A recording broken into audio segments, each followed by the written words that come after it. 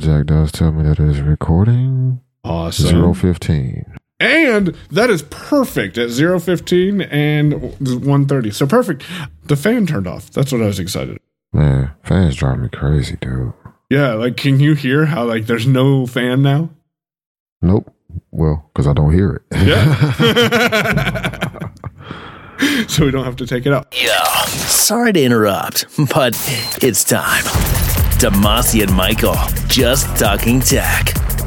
All right, so did you get a chance to look at the Google Doc document yet? Finally? I did look at it. Yeah, I did look at it. Man, it took so I got to figure out how to phrase this as feedback, and I'm going to send it as just general feedback through the Drive app and the Docs app, because I went to Docs first and I had it filtered by last modified or most recently modified. And for the longest time, the DM36 doc was at the very top of the list. So I was like, well, maybe it hadn't shown up because I never opened it in Docs. So it's just hanging out in the Drive folder. So I went to Drive, went to our team Drive folder, went to DMS37, and there was nothing but the images folder sitting there for a long time. There should have been an audio, images, and talking points.gdoc folder or file. There was just the images folder. Finally, I was like, well, maybe Mike created it, and then he just created it in the regular Drive instead of the team Drive. Right, because I've done that before. So many times happen, right? You know, so that's when I sent you the message. And right after I sent you the message, I went back to Drive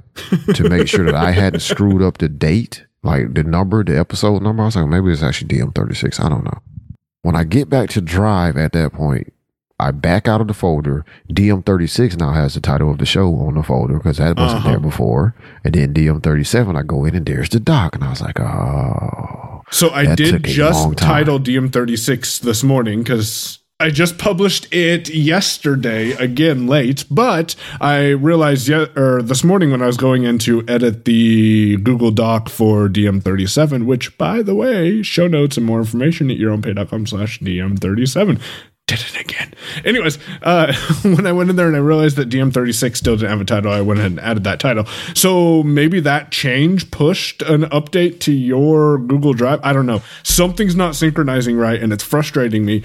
Just so you know, I have a backup of Google Drive, of the Your Own Pay folder in Dropbox now because, I'm a little nervous. I think the actual storage is fine. I just think it's his clients updating. That's not the first time I've noticed Google Drive on iOS like taking a super long time for something to show up. I just thought it was an aberration at that point because, sometimes stuff happens. Now, before we make any drastic moves, we'll definitely be playing a lot more with Google Drive and Google Docs on Android because I think our experiences will be a bit different on that. Yeah, I haven't, of course, the Drive app is already installed. I haven't opened it yet. I'm actually trying to figure out which accounts I want to sign in with on this device because I have, let's see, if I count them up, I think I have 4 or 5 Google, I think I have 4 G Suite accounts at this point. Not counting your regular Not Google counting just account. My regular gmail.com account. Like I think I actually have 4 G Suite accounts because there's BS. There's the family account. There's my business account. Yeah, then there's NFB. So yeah, I got 4 G Suite accounts. Don't worry, I won't invite you to Your Own Pay because then that would mean I'd have to pay for you. Yeah, and that's the only reason like I don't have a lot of people in a lot of places. Like the only reason I'm paying for the family account for G Suite is because Fastmail was sort of kind of giving me some fits with their administration of people's accounts. It wasn't as easy for me to go in and like reset a password or whatever like that. And that seems to be a thing I have to do quite a bit. So I went back to G Suite for the family services as well. But yeah, that's the reason. Like that's why it took so long for us to get G Suite set up on blind employment because like I didn't want to pay for you guys. I love you guys, but I didn't want to pay for you, especially on my business account because I have the actual G Suite business. So that's so it's like $10 a user going up to $12 a user or whatever in April. Yeah, that makes me nuts too. Yeah, everyone's doing their price increase. Everyone. Did you see the Samsung phone that was announced yesterday at $1,980? Premium, man, it's a premium product. Man. Hey, I could go buy a 2017 base model 5K iMac for probably less than that if I found it in a refurb store. Just as a note. Do you want a fold-up phone or do you want a spectacular screen on a iMac? I saw some mentions on the mailing list that, the form factor might be pretty cool, but can the software handle it? And that's the big question, which we'll see. Yeah, I mean, we're at the point I'm not going to be a first developer. That's myself. Or a first adopter. No, not unless they send me one. Like, if somebody over in the Samsung department remembers I beta tested for them some years ago a few times, and they're like, hey, we're going to find you, guy, and send you one of these phones. Like, I'll take one then in those circumstances, but I'm really not interested. Like, I would love to actually have a phone that flipped. I remember a few years ago, it's probably like 5 or 6 years ago, probably longer than that, because it was before the big phones came out from Apple. There was a rumor that Apple was going to make a flip phone. Because Samsung had went and made like a flip smartphone, right? So people naturally were like, oh, Apple's going to do one too. It's like, I probably would actually buy that. I miss the flip form factor myself because it just felt less bulky, but apparently things are going bigger now. So I don't know where it's going. I don't know where. Cases are interesting for flip phones, actually.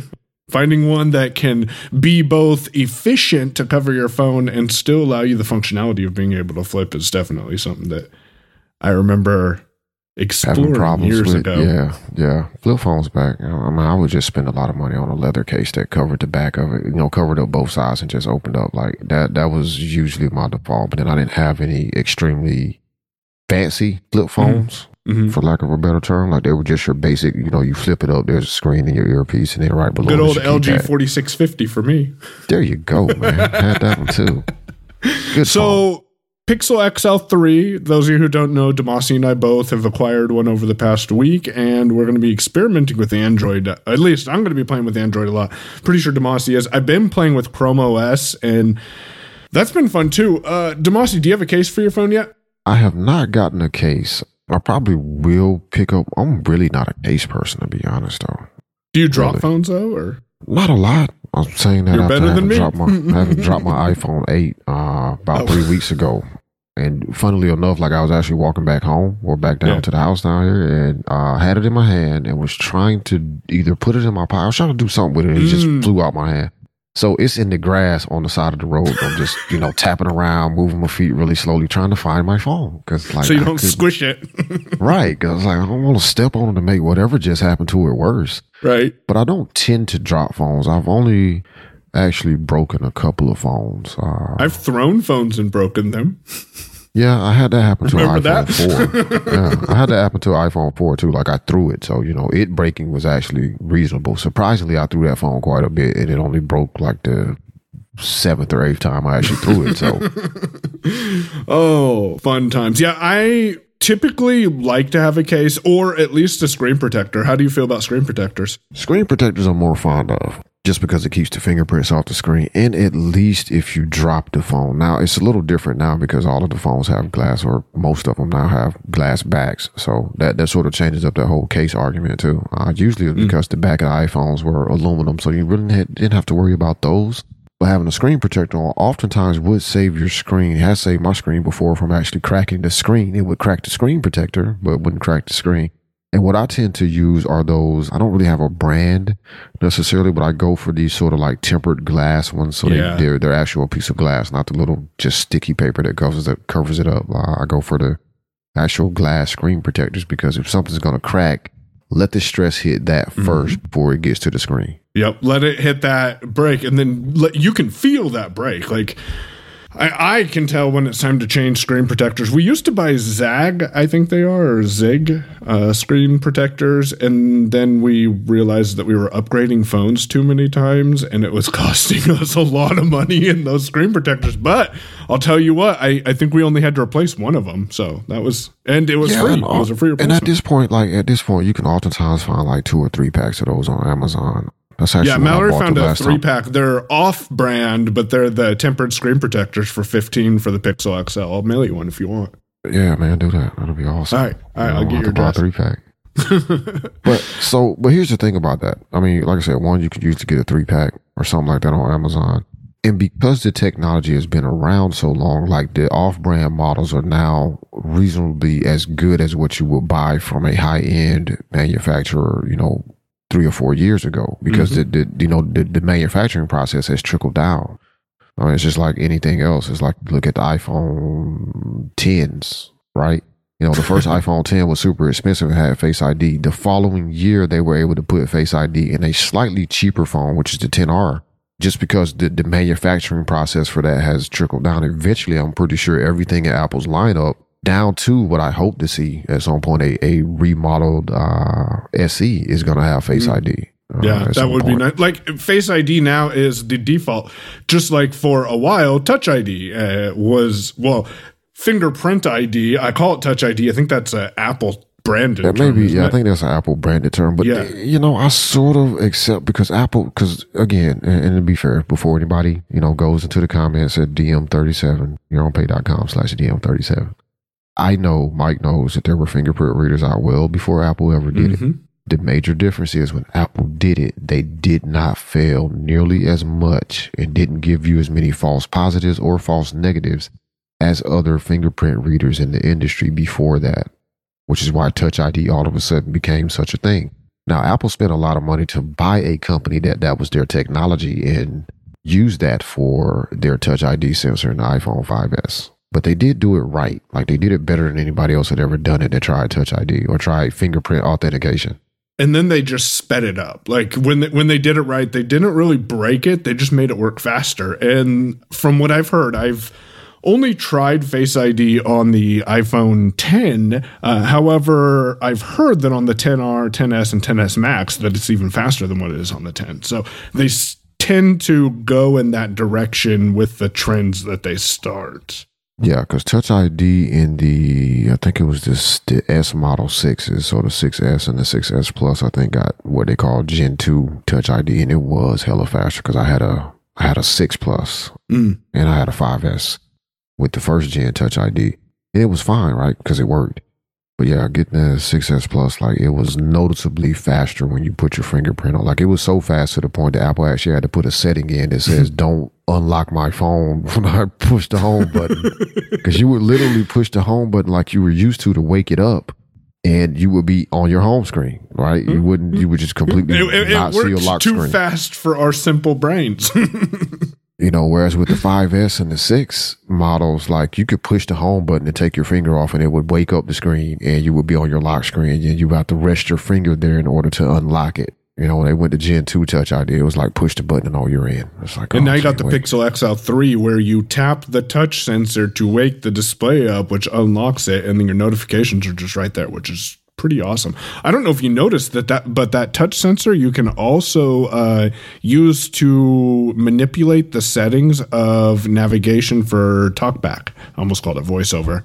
I had not noticed that. Yeah, if you go into the TalkBack settings, you can use it. So if you flick down on the, like, use your finger in a come hither motion is the best way to describe it. So you flick down on that touch sensor on the back of the phone, then it'll cycle between characters, words, lines, just like flicking up and down does on the main screen. So that's something to play around with, and kind of something that intrigues me because that's open to the TalkBack developers, which potentially could be open to third-party developers as well. I don't know. Yeah, I mean, the Pixel 3 is nice. Like, it's a nice phone. It's big, though. Like, it's a little bigger than I'm used to holding because I've been using the iPhone 8 for about a year. I've been using the iPhone 10 for a year, so to me it was roughly the same size. Yeah, so I'm just like, I've been on a little bit bigger. Yeah, I've been on the 8. Like, I got off the Plus train and went to an 8 because I had been saying I wanted to try that. Yeah. I just could not get an iPhone 10 when it came out. It wasn't happening.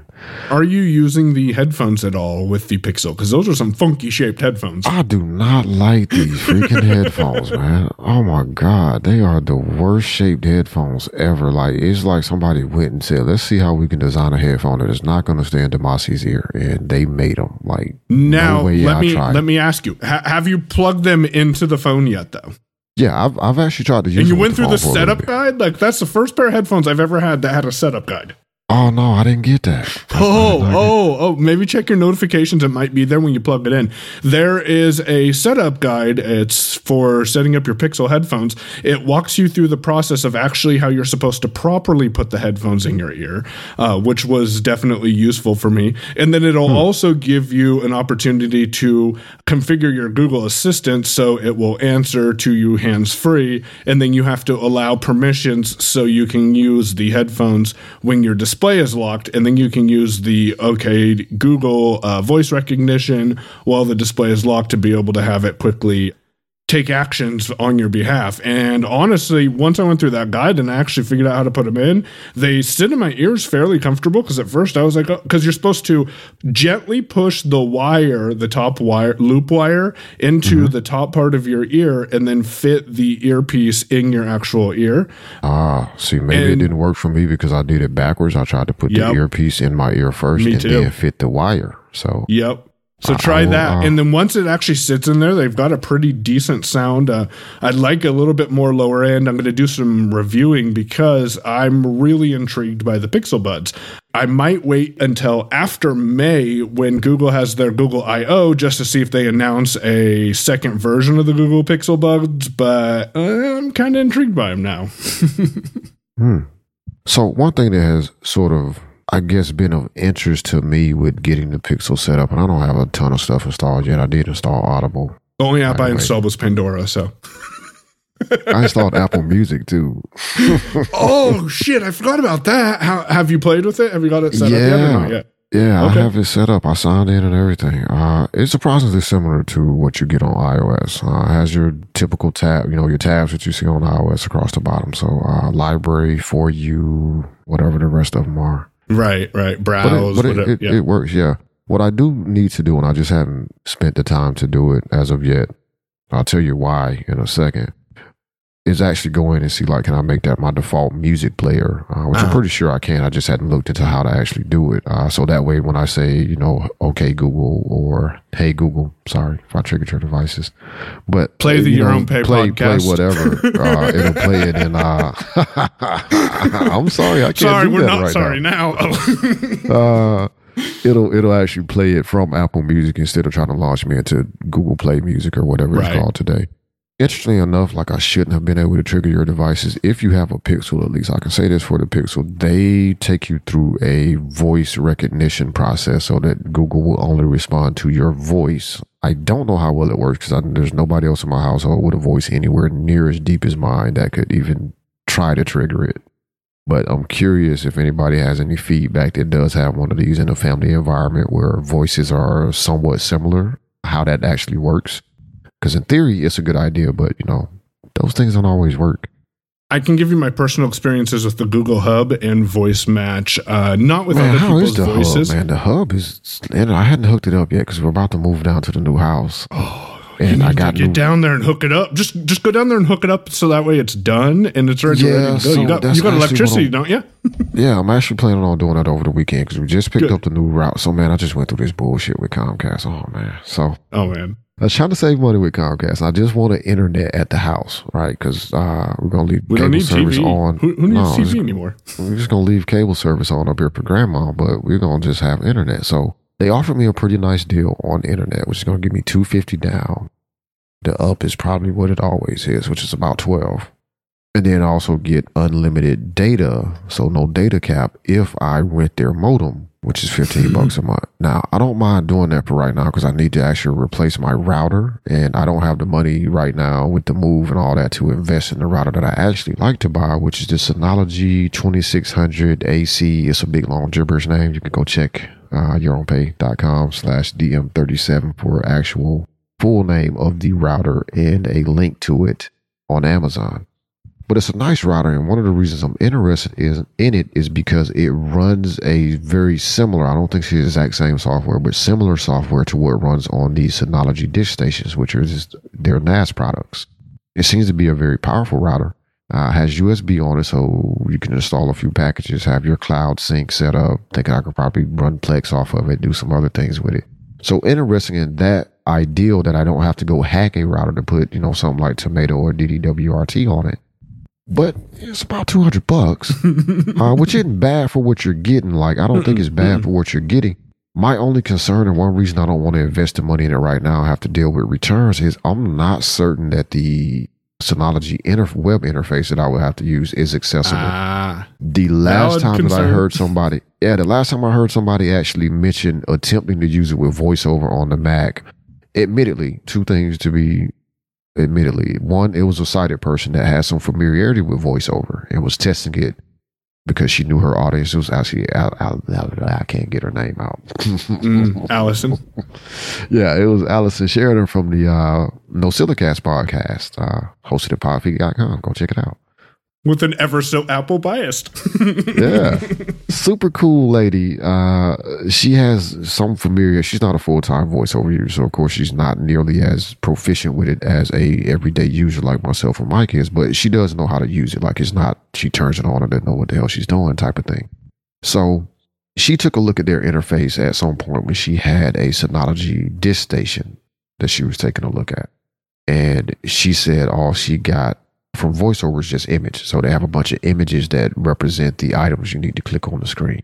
That thing is driving me nuts. Literally, with the software we talked about last time you guys listened to us connect. Yeah. The table software, Airtable. I mean, 2 episodes ago, I forgot that you guys heard Airtable. I was talking about Todoist. Oh yeah, Todoist is really driving me crazy. I would probably drop OmniFocus altogether if I could just open it up on my Mac, open up Todoist, that is, on my Mac. Get that fucking menu to show so I can forward emails to it. I just want to email, items into my project list. That's all I want to do. I need to reach out to support. I keep meaning to. I haven't done it yet. I need to figure out if there's any way that I wonder if they can set them up per project base. If you reach out to support, might be something to check into. That's the thing to do, because I also need to reach out to support. Yeah. But it's one of them things where you go try something and you're like, well, I don't want to send. At least some of my hesitation is like, when I think about it, it's like, well, I really just looked at that very quickly and didn't get what I wanted out of it. There may be a way. Let me wait until I got some time to deal with it. And the next time I try to open it up on the Mac is because I'm like, hey, let me go see if this works. No, that doesn't work. God damn it. Let me go over here. Now, you want to know what is freaking cool that does work on the Mac? If you open a draft, start a task, right? Asterisk, space, then the name of the task, right? Hit enter, type tab, and then the first step that needs to be done. Hit enter, tab's automatically entered there. Type the next task, and then hit enter again, et cetera, et cetera. That's what I did with the publish episode task, and then I selected all of that, copied it over to the quick add dialog box by pressing the letter Q in the app, pasted it, and it created the task with all the subtasks under it. So that is pretty handy and saved me a lot of time. If we could just get it to work consistently. Anyways, back to today's topic. The Synology drive, if you don't get it, I'll tell you personally, it's a little bit more, but the Google Wi-Fi mesh setup is, from what I found, 100% accessible. It doesn't give you all the same features that Synology does, but I did record an AOTD about that people can listen to if they head on over to yourmpad.com/DM37. I'll link to it. Demasi, real quick about the Pixel headphones, back to them. I tried them in the Chromebook and they worked just fine because they were USB-C, which is great. I also tried them on the Mac. Now, here's the problem that I think I ran into. They didn't work, but I'm not sure if I was plugging them into USB-C or Thunderbolt. So my understanding... Is there any way to figure out the difference? Or So my understanding of the ports on any of the newer Macs that have a USB-C let's break this down so that nobody gets confused. USB-C is just a connector type. Right? What goes over USB-C is what is confusing a lot of people when it comes to the MacBooks, at least. USB-C can support USB 3. I think it's actually USB 3.1 Gen something. So it's super fast USB 3. Mm-hmm. And it can also support Thunderbolt 3. Now, as far as I know, Apple is the main proponent of using Thunderbolt 3 over USB-C.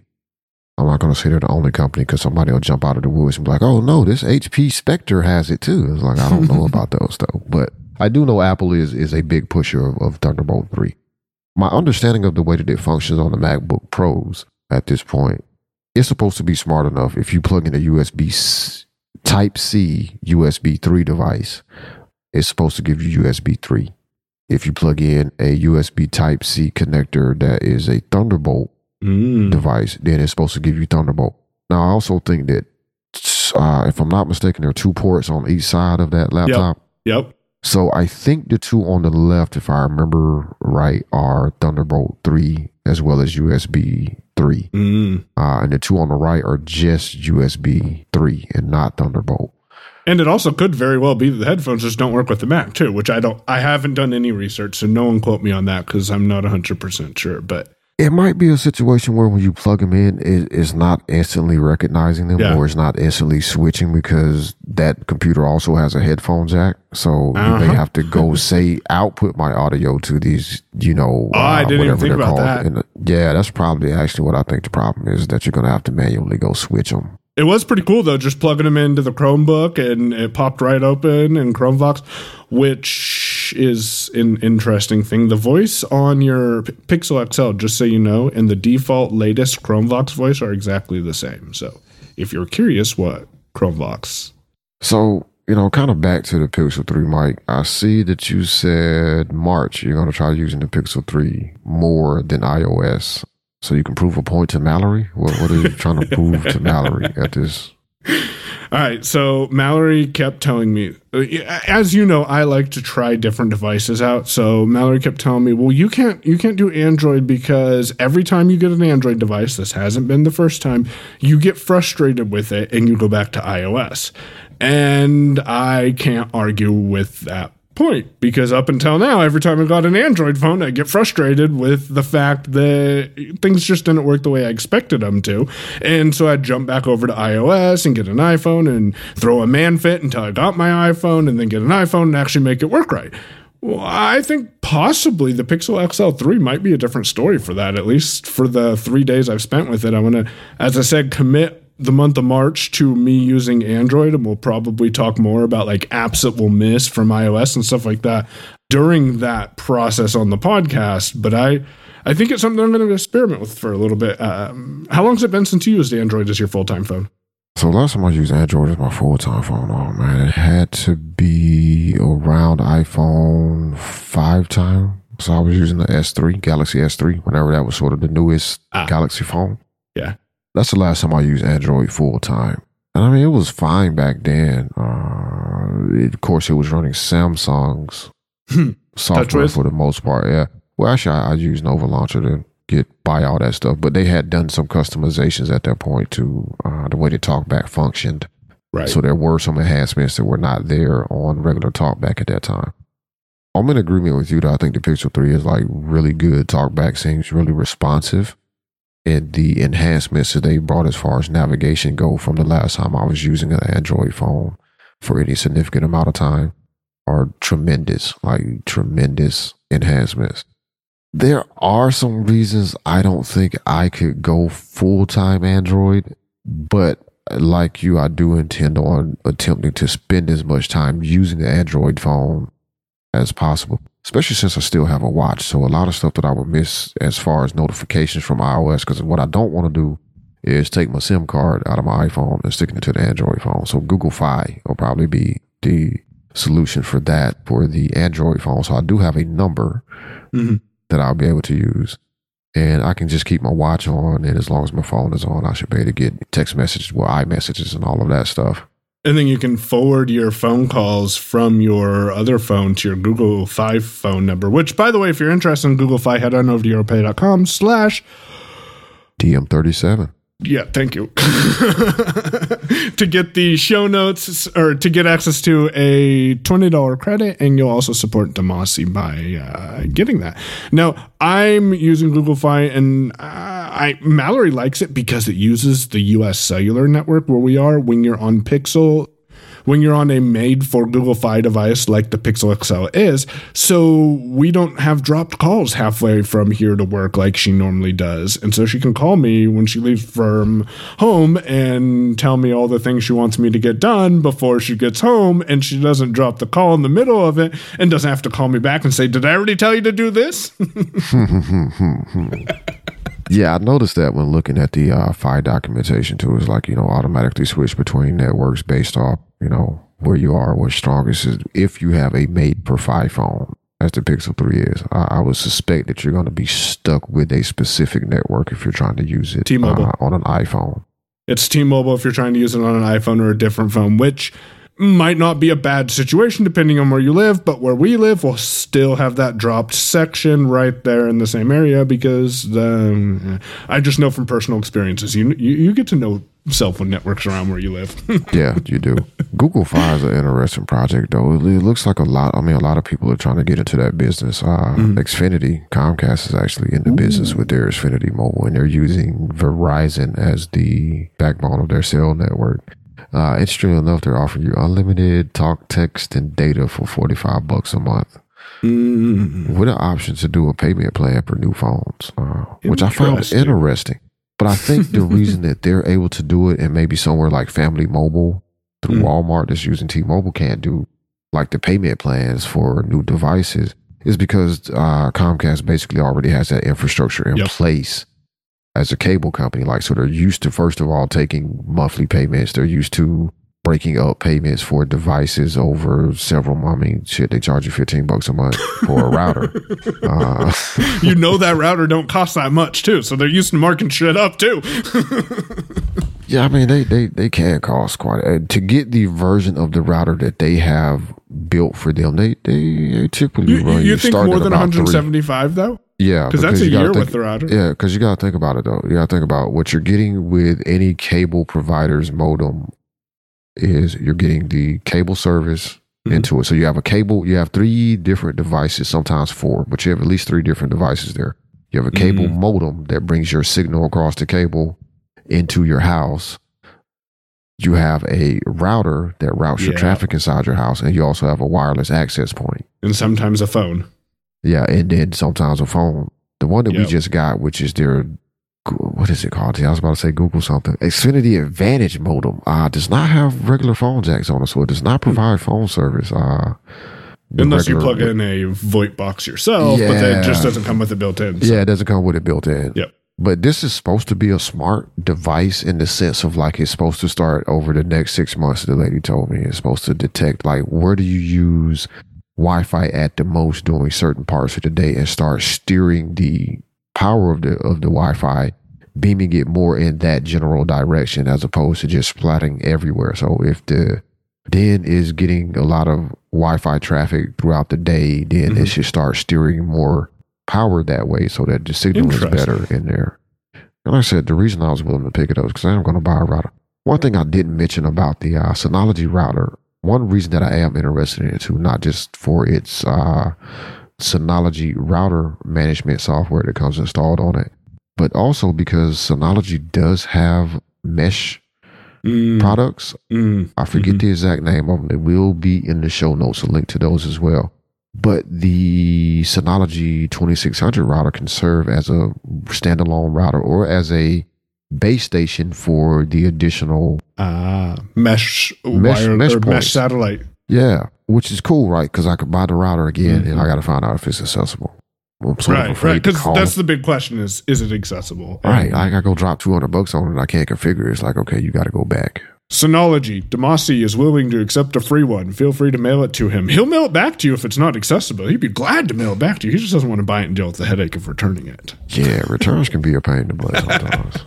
Anyways, that's all I got for you guys for this week. You got anything else, Demasi?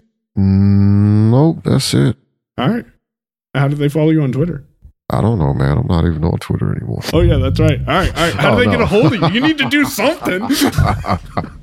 Website, Twitter, something. You can tweet at me. I'm at Damashe, DAMASHE on Twitter. And he is... at Payon, PAYOWN, yourownpay.com/DM37 for show notes and more information. You've been listening to Your Own Pay Podcast. If you've enjoyed today's episode, visit yourownpay.com/cast for exclusive content and to contact us today. We're eager to hear your thoughts and about how you're making this podcast your own. Thanks for listening. We'll be back soon. The Your Own Pay Podcast, yourownpay.com.